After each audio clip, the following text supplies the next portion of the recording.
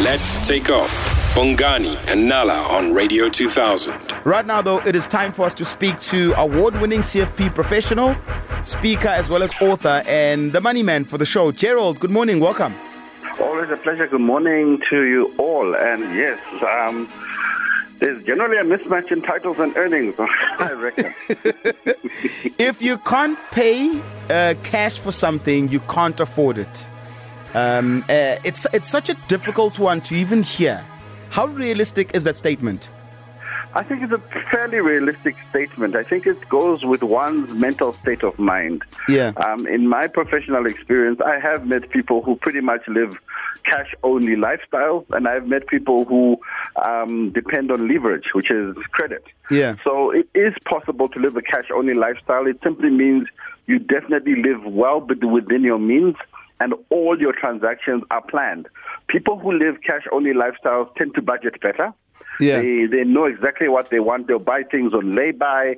And yes, the biggest concerns and comments on our timelines are saying, what about cars and houses? And actually, you can buy a car cash. Yes, you can. It just doesn't have to be the brand new latest model. People who live cash-only lifestyles tend to upgrade as their finances improve, but they start with the most simple purchase possible. And when it comes to a home purchase, yes, we need to take a step back. It's okay to buy land and build and have no debt. And I think, it's a mindset, but it is definitely possible. It is a mindset because I think even ego-wise, it's very difficult for a lot of men to even say the word that I can't afford it. I've had to learn in the last 2 years. I come from an era where you are told to make a plan.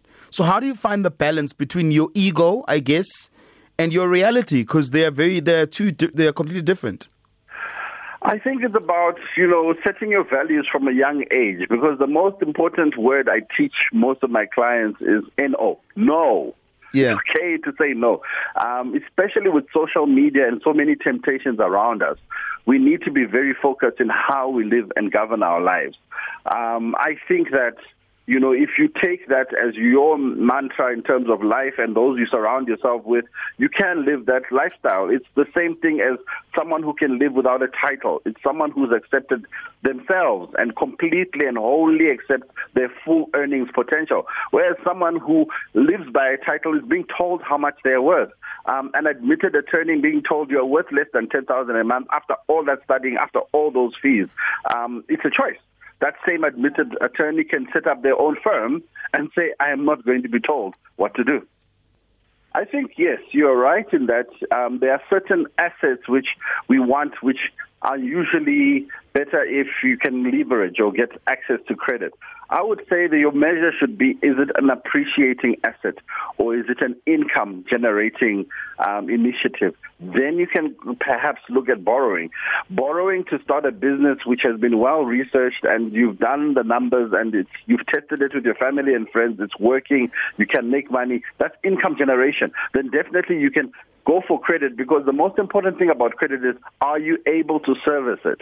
The problem we have right now is everyone wants to access credit, but they have no measure or understanding of how much it costs to service that debt if interest rates go up, or if interest rates go down, or if things don't go according to plan. So I would say you can have a credit record by simply having good cash management. It's one of the discussions we should probably have in terms of saying, how can I increase my credit score?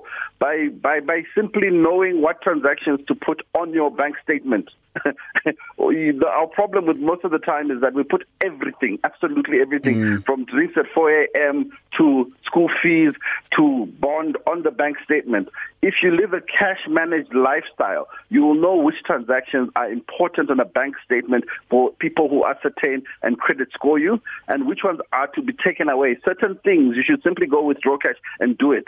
Don't go and do a debit order for a satellite service, which once in a while you miss, because that terribly impacts on your credit score. But you can tell them, look, guys, I'll pay you cash, and you pay cash at the supermarket. So there are certain little tricks and little, hacks you can do in terms of managing your bank statement and your credit card, which will allow you to increase your credit score.